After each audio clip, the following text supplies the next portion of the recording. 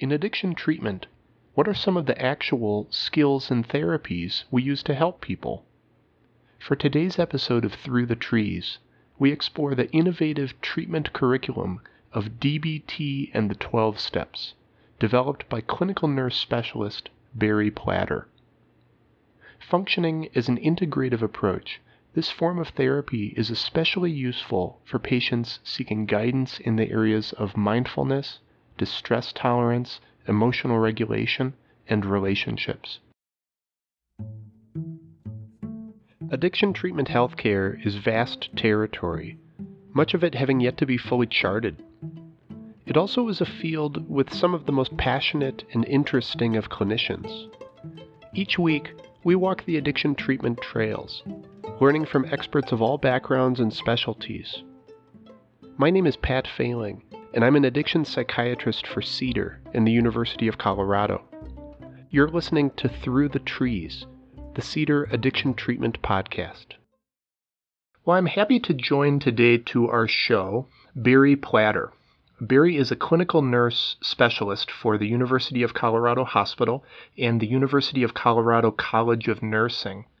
Bari has multiple decades of experience working in mental health care, ranging from clinical work and working with patients, educational work and supervising people in the educational curriculum, and then also on a pretty high level of developing the curriculums that we use in care, and especially at the CeDAR program. Bari was the recipient of the 2016 Florence Nightingale Award, which is the most prestigious honor for nursing and education in the state of Colorado.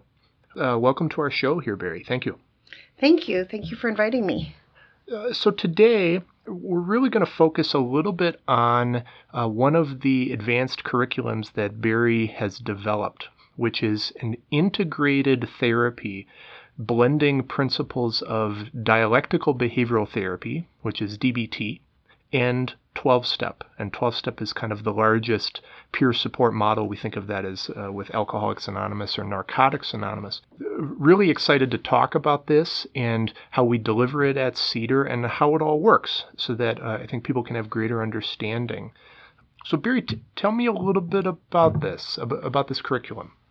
Well, so Dr. Failing, when we opened CeDAR, we decided that we wanted to have a dialectical behavior therapy or DBT group, as it is very commonly integrated into addiction treatment programs.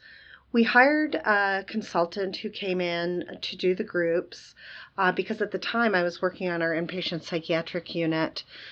She did traditional DBT, and it actually didn't go very well because DBT has a special language of its own, and patients who were trying to learn the language of 12-step, getting through withdrawal, having cognitive challenges related to the consequences of substance use, really weren't getting DBT. So when her contract ended, the executive director asked me to step in and start doing the group, as I had been intensively trained in DBT when I was working in the inpatient area. One of the things that I did was start to think about how I might do the group a little bit differently. And so I went through my big book of Alcoholics Anonymous, and I actually started finding DBT skills within the big book. Got pretty excited about that and started integrating some of the readings from the big book into the DBT groups.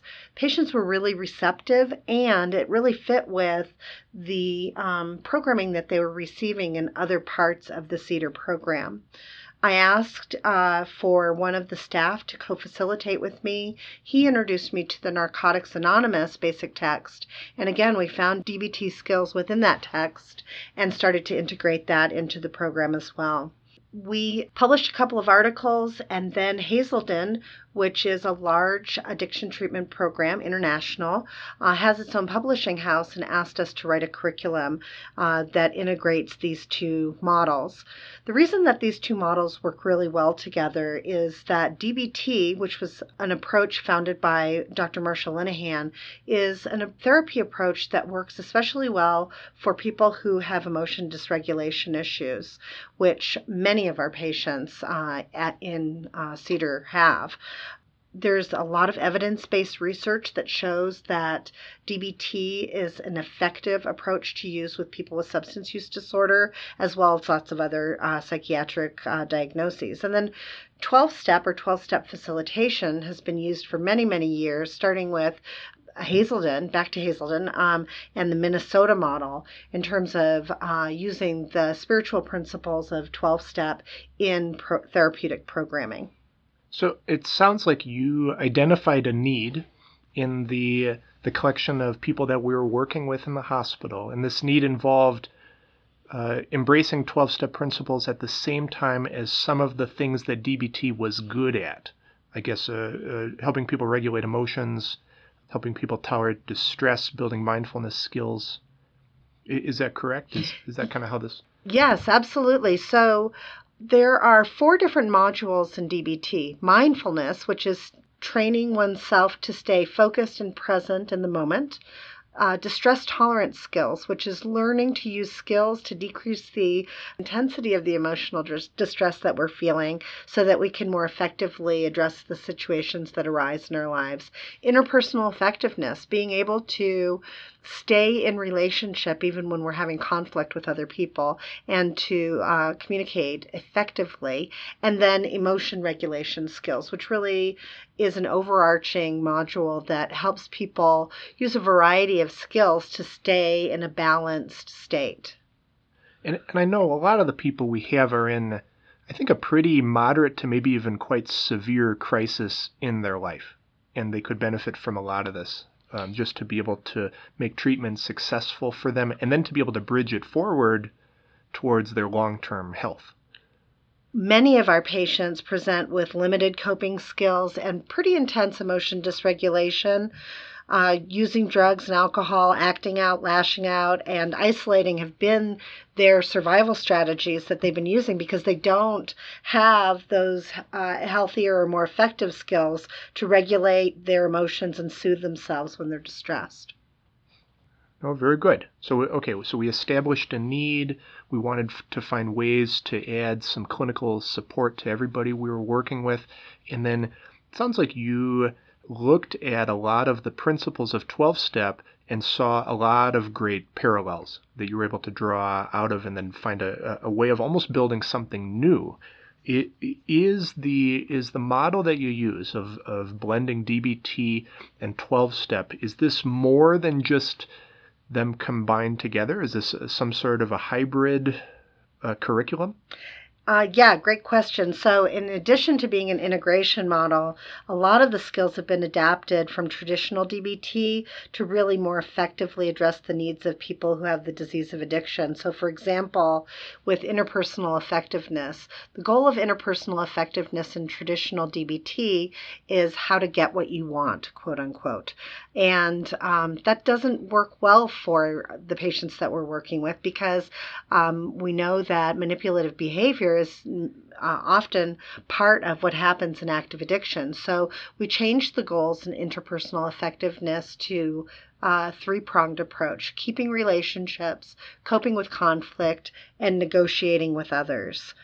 In the distress tolerance skills, which are skills to use to decrease emotional intensity and tolerate those distressing things that happen in our lives, there wasn't a skill of reaching out to others. And, addiction is a disease of isolation. And so we want people to learn how to ask for help, be vulnerable, and move out of isolation. So we added the skill called seeking guidance, which helps patients recognize the benefit of connecting with others, other people in recovery, healthcare professionals, people in the community, faith-based support, so that they can get their needs met in connection with other people.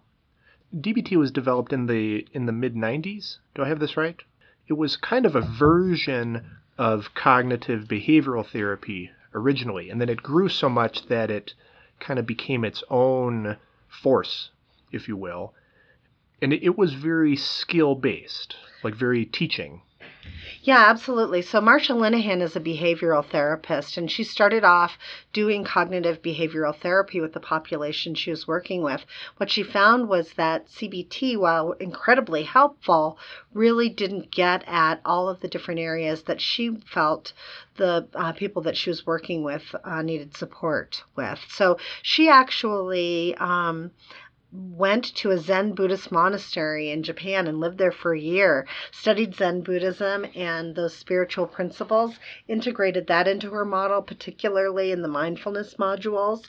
She also really looked at the theoretical underpinnings of a lot of other approaches that we typically use: solution-focused therapy, motivational interviewing, and psychodynamic psychotherapy to really add to CBT, which she was using in her current practice. You know, a lot of those things are so useful in addiction recovery treatment as is. So it seems like it was like a wonderful blend, I guess, in what we do in helping people quit their substance use. Yeah, absolutely. One of the interesting things that we found when we were writing the curriculum is that the goal of DBT is to have a life worth living. The goal of Narcotics Anonymous is to have a life worth living in recovery. Oh, so, interesting. Yeah. Very similar. Yes. So I guess it was very fitting as a parallel. Yes. So I guess almost like we have CBT that was developed, I guess, in the very late 70s, early 80s out of Pennsylvania.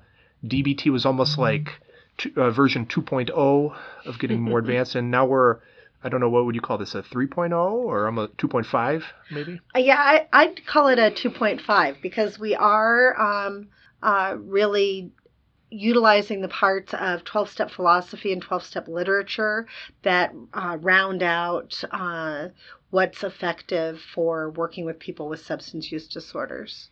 Okay, well, perfect. How long have we been doing this here at the hospital?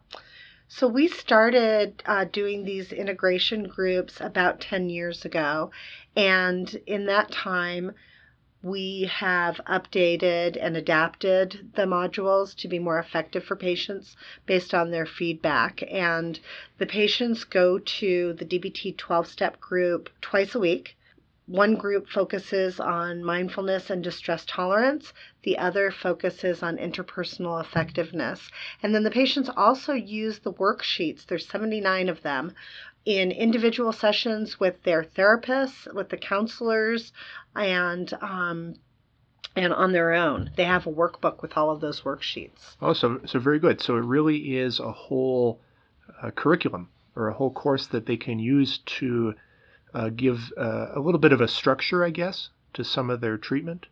Yeah, absolutely. So, for example, if one of our patients in our primary program is having difficulty in the evening regulating his or her affect, is feeling a lot of distress, the staff may ask the patient to pull out their workbook and look at the skills that they've been working on in group, or look at the skills that might be helpful in the moment. And then from a DBT perspective, the staff practices the skill with the patient. They do it together and then review together how it was helpful for them. So DBT is a very interactive approach where we aren't prescribing a skill to a patient. We're actually practicing the skill with the patient. We're seeing how it works, suggesting adaptations, reviewing the helpfulness. So perfect. The patients use it real time in treatment for what they're experiencing inside. Absolutely. Absolutely. The idea is that they start to use those skills here, and then they take those skills with them as they return back out into the real world. Okay. What have we seen so far in terms of, I guess, results? Do the patients seem to like a model like this, or what do the patients experience? We haven't done a formal outcomes study as of yet. That's in the works. What we do see in the discharge surveys that are completed by each of the patients that complete programming is that the DBT 12-step skills are very helpful, that they're beginning to learn and apply healthy coping skills in situations where they would have acted in a way that was less effective in the past. Patients that return for alumni functions or even for the weekly alumni meeting often stop me and let me know how helpful the skills were for them and specifically how they've used them in their recovery. Interestingly, I received an email from a patient just a couple of weeks ago who had a very, very long detox from methadone. It took about 2.5 years for her to get off of methadone after she completed our program. And she wanted to thank me for the skills that she learned because she said that was really key to her being able to tolerate any distress that she felt in this really long, protracted period of coming off of methadone. And she's about to graduate from college with a bachelor's degree in human services. Oh, wonderful. Yeah. So that sounds like a wonderful success story. Yes. Well, okay, very good. So let me summarize a little bit of what we're talking about. We have a novel, innovative curriculum that integrates principles of DBT and 12-step, while at the same time seeing that those models had a lot in common anyways, that they were like a really good fit for each other. When people are on the inpatient side of the CeDAR treatment program, they oftentimes are going through significant crises. They might be relatively out of practice with being able to cope and feel resilient in their life, and they need a lot of good guidance with this. We help them work at real time with a lot of even specific tasks for them, a lot of skill building, and it sounds like they really appreciate it. They see it as pretty valuable for them. Yes. And, I would add, Dr. Failing, that some of the people that come here to CeDAR really haven't learned a lot of healthy coping skills. It's not that they've stopped using them. It's that their substance use started at such a young age that they really didn't have the opportunity to have healthy coping skills taught to them or modeled in their adolescence or young adult life. And so for many patients, they're learning these skills for the first time.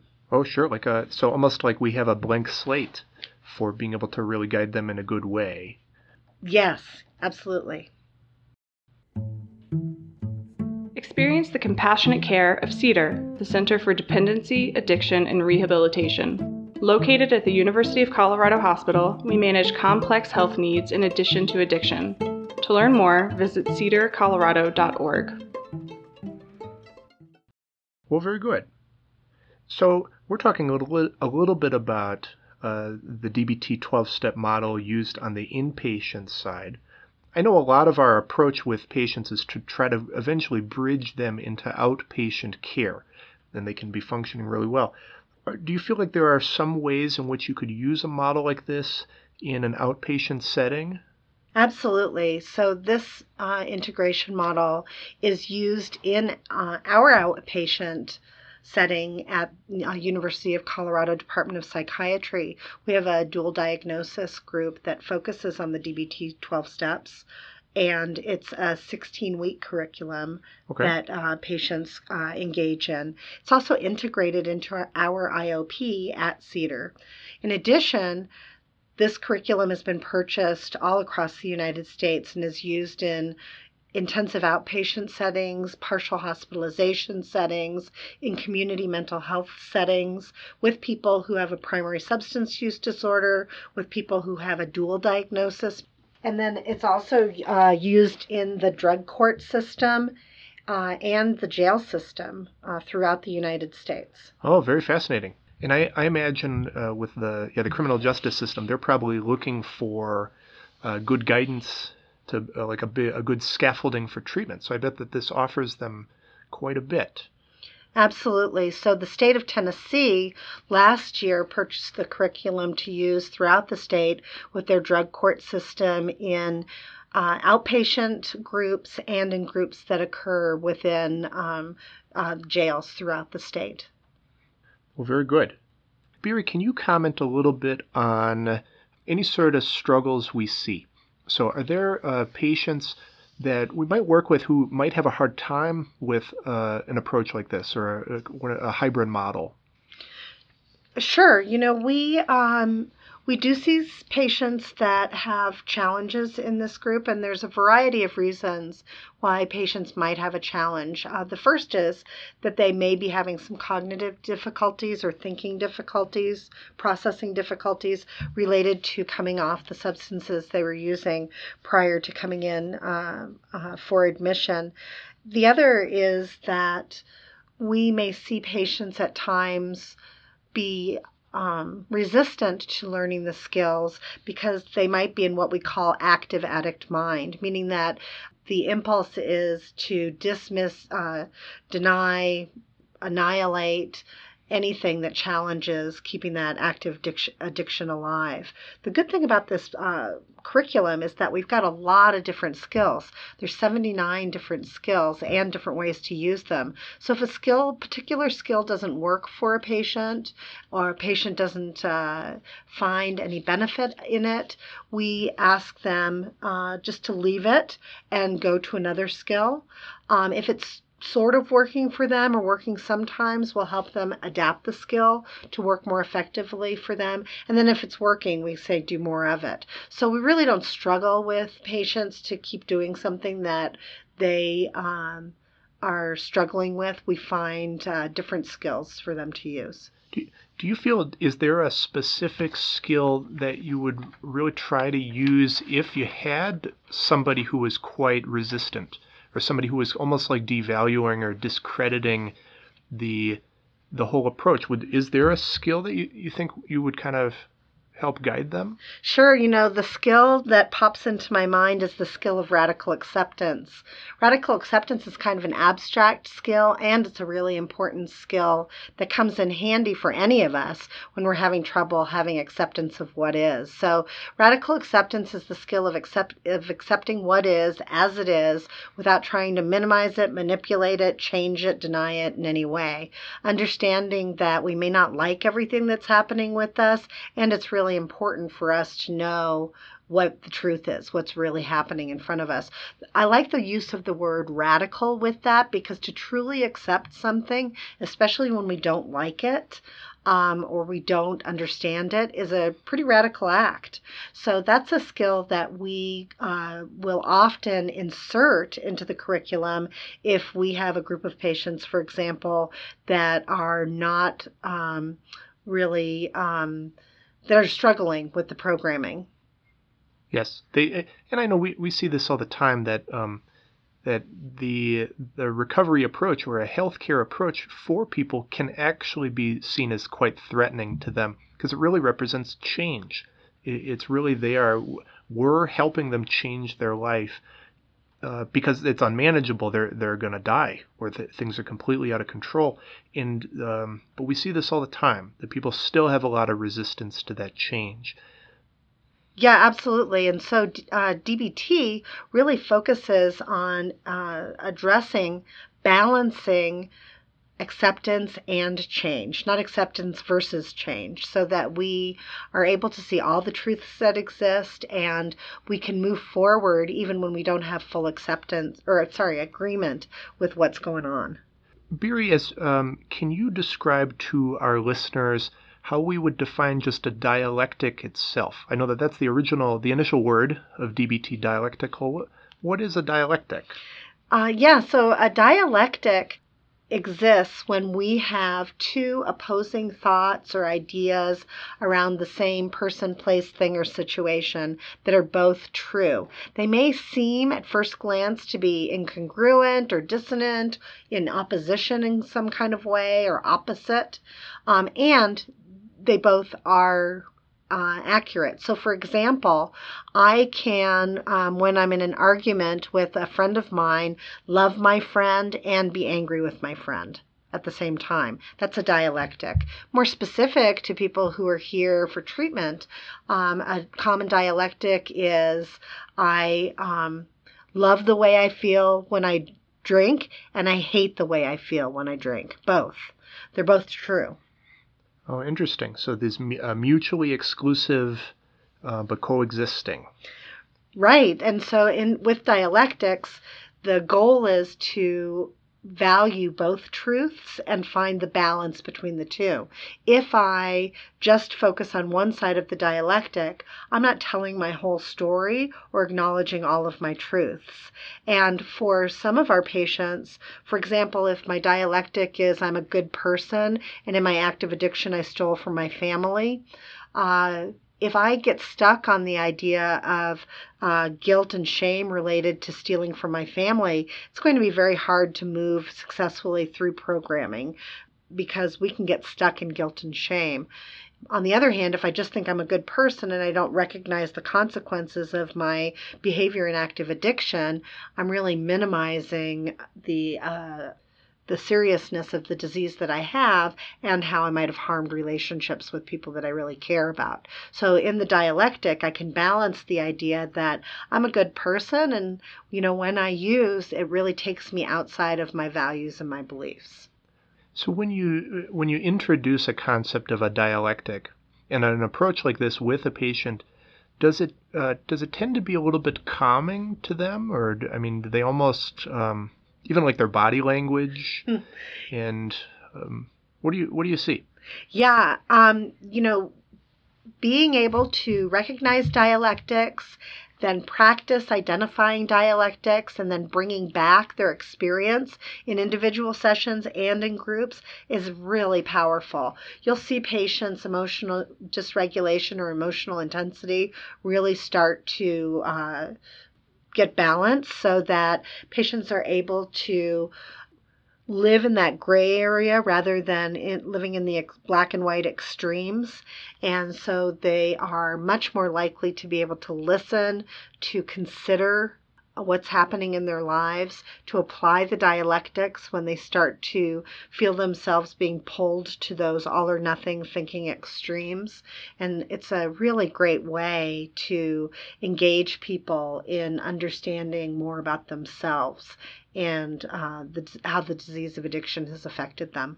I know that is such a variable we look at so much as engagement, like just helping people experience that treatment has something to offer them. There can be a middle path where they just feel a little bit more validated, a little bit more comfortable. They can start to build a sense of trust that clinicians like us want to be helpful, and we're trying to help them with overall health problems. Very good. If you had somebody who was listening who wanted to learn more about this or wanted to find ways to embrace some of these principles, where would you guide them? Well, the curriculum that I've developed is really meant for organizations to use with our clients. And so I would actually suggest that listeners look at DBT literature that exists in the community that has been developed directly for the consumer or family member to use. And there are several different authors that have written workbooks that can be used quite easily. So Dr. Linehan has a workbook that can be used. Dr. Moonshine, who which always makes me smile because that's a funny name for somebody who works in addiction, has a workbook that is focused on working with adolescents with substance use disorder, though I found that it's really helpful with adults as well. And an author named Lane Peterson, who's a therapist in the community, also has a curriculum that can be used by the consumer. So that's important to know. We use this on an institutional level to deliver kind of pretty innovative and pretty advanced health care. But the principles are consumer available as well. Yes, absolutely. One of the things that I talk with patients about as they're leaving CeDAR is my hope is that they will stay engaged in 12-step fellowship and continue to learn the DBT skills that they've learned here. And then I also encourage them as they're in 12-step meetings to really notice when people are talking about DBT skills and using them effectively. And so they can bring DBT skills into the rooms of Alcoholics Anonymous, Al-Anon, Narcotics Anonymous, etc., And then they can also bring those 12-step skills back out into the real world as well. I believe that is one of the great positives of things like this. Sometimes treatment and options for people's recovery can feel a little bit siloed, I guess. Like different communities that are in their own thing, like 12-step being its own thing, or DBT being like in a therapist's office. And it doesn't have to be that way. We can design things that involve a lot of integration, that people can use all of it to be helpful.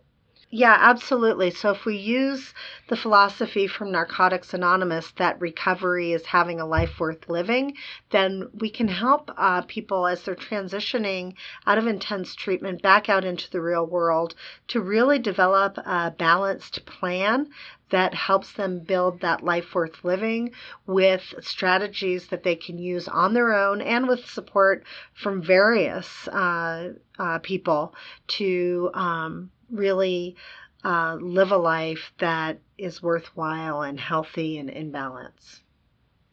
Bari, do you have any final thoughts for our listeners about this? I mean, Bari is an expert at our CeDAR program. She sits down with people individually. She helps them really succeed in their treatment. If we have anybody who is having a hard go of it, it's very common that we'll get them connected with Bari, a lot based on her, I would say, even your demeanor in working with people and being very validating, and also at the same time helping to promote real change. Like we integrate it quite well. What else can you tell me?